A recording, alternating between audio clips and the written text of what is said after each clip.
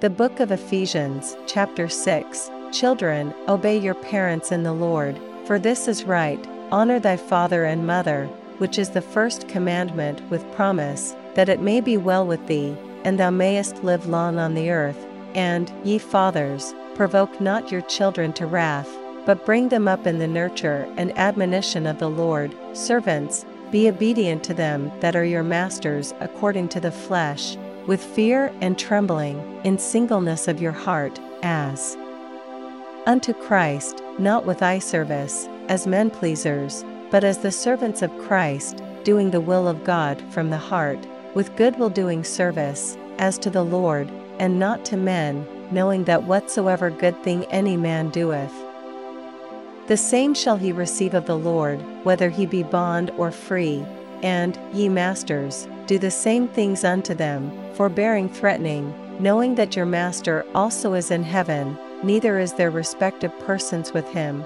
Finally, my brethren, be strong in the Lord, and in the power of his might. Put on the whole armor of God, that ye may be able to stand against the wiles of the devil. For we wrestle, not against flesh and blood, but against principalities, against powers, against the rulers of the darkness of this world, against spiritual wickedness in high places.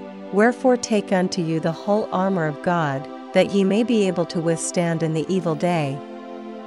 And having done all, to stand, stand therefore, having your loins girt about with truth, and having on the breastplate of righteousness, and your feet shod with the preparation of the gospel of peace. Above all, taking the shield of faith, wherewith ye shall be able to quench all the fiery darts of the wicked, and take the helmet of salvation, and the sword of the Spirit, which is the word of God, praying always with all prayer and supplication in the Spirit, and watching thereunto with all perseverance and supplication for all saints, and for me, that utterance may be given unto me, that I may open my mouth boldly, to make known the mystery of the gospel, for which I am an ambassador in bonds, that therein I may speak boldly, as I ought to speak, but that ye also may know my affairs, and how I do. Tychicus, a beloved brother and faithful minister in the Lord, shall make known to you all things, whom I have sent unto you for the same purpose,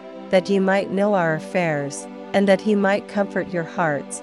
Peace be to the brethren, and love with faith, from God the Father and the Lord Jesus Christ. Grace be with all them that love our Lord Jesus Christ in sincerity. Amen.